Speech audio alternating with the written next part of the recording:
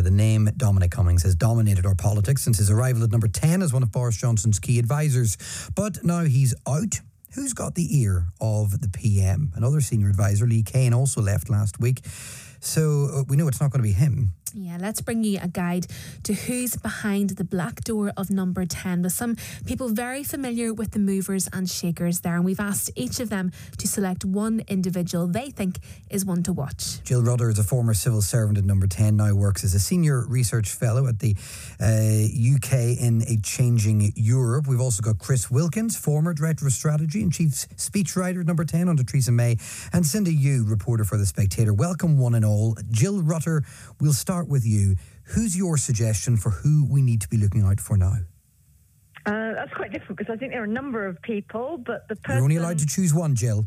The person I will pitch for is, because we're going to see lots of her, is Allegra Stratton, who some people will remember from when she was a broadcast journalist. She's been doing strategic comms for Rishi Sunak since he was appointed, more or less. But she's been poached by Boris Johnson.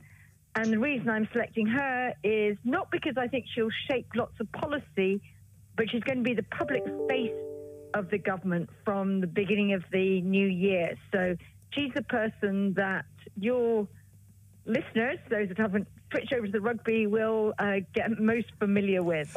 On the issue of influence, though, does somebody in her position, and I know we haven't had someone in that position in the UK before, it's like a CJ Craig, for those who've watched The West Wing kind of role. Will she have an impact on policy decisions, though? Will she have the ear of the Prime Minister, do you think? No, she won't. She won't be in charge of policy. That's someone else who I assume someone else was going to nominate.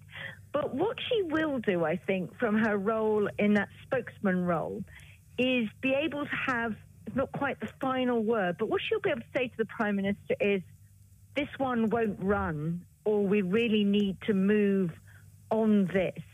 And the other thing that she will do is very much potentially, if she uses the position and the power that goes with it, to actually sort of, set the tone for the government. This is the sort of government that this is. We've heard a lot about this sort of macho, aggressive tone, very blokey form of government under Cummings, Kane and whatever.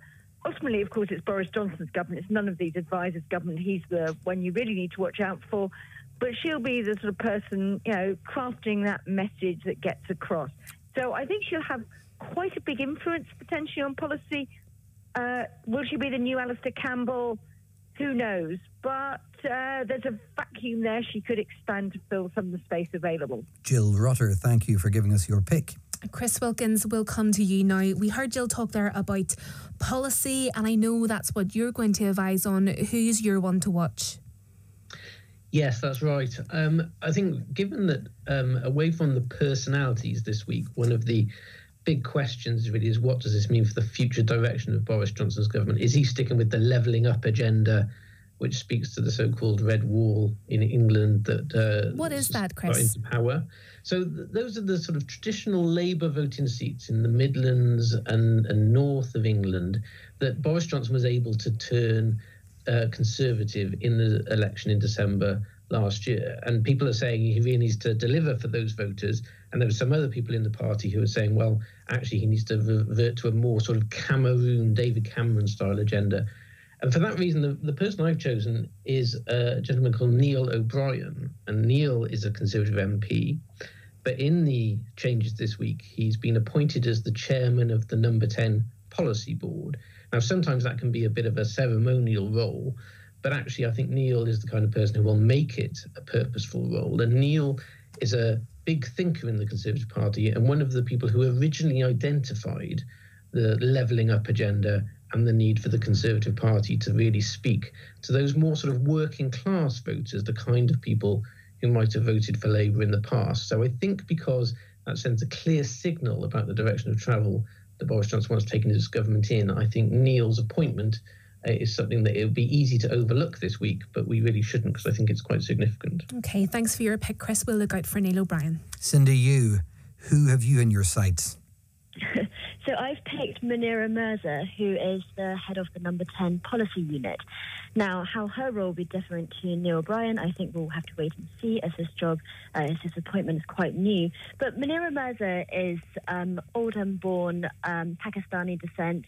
Her political views are quite hard to describe, but the best probably is libertarian. So she believes in a lot of personal freedom to do the things that, so no nanny state, anything like that. I wonder if it will be the end of this war on obesity, at least for a little bit. She was working with Boris Johnson at City Hall as one of his deputy mayors, so she's known him for a long time. And she's so far kept in the backseat, but she has been in this Number 10 ever since its start. So in the psychodrama of the last couple of weeks, her name has popped up a few times as one of the people who thought that it was time for Dominic Cummings and Lee Kane to go.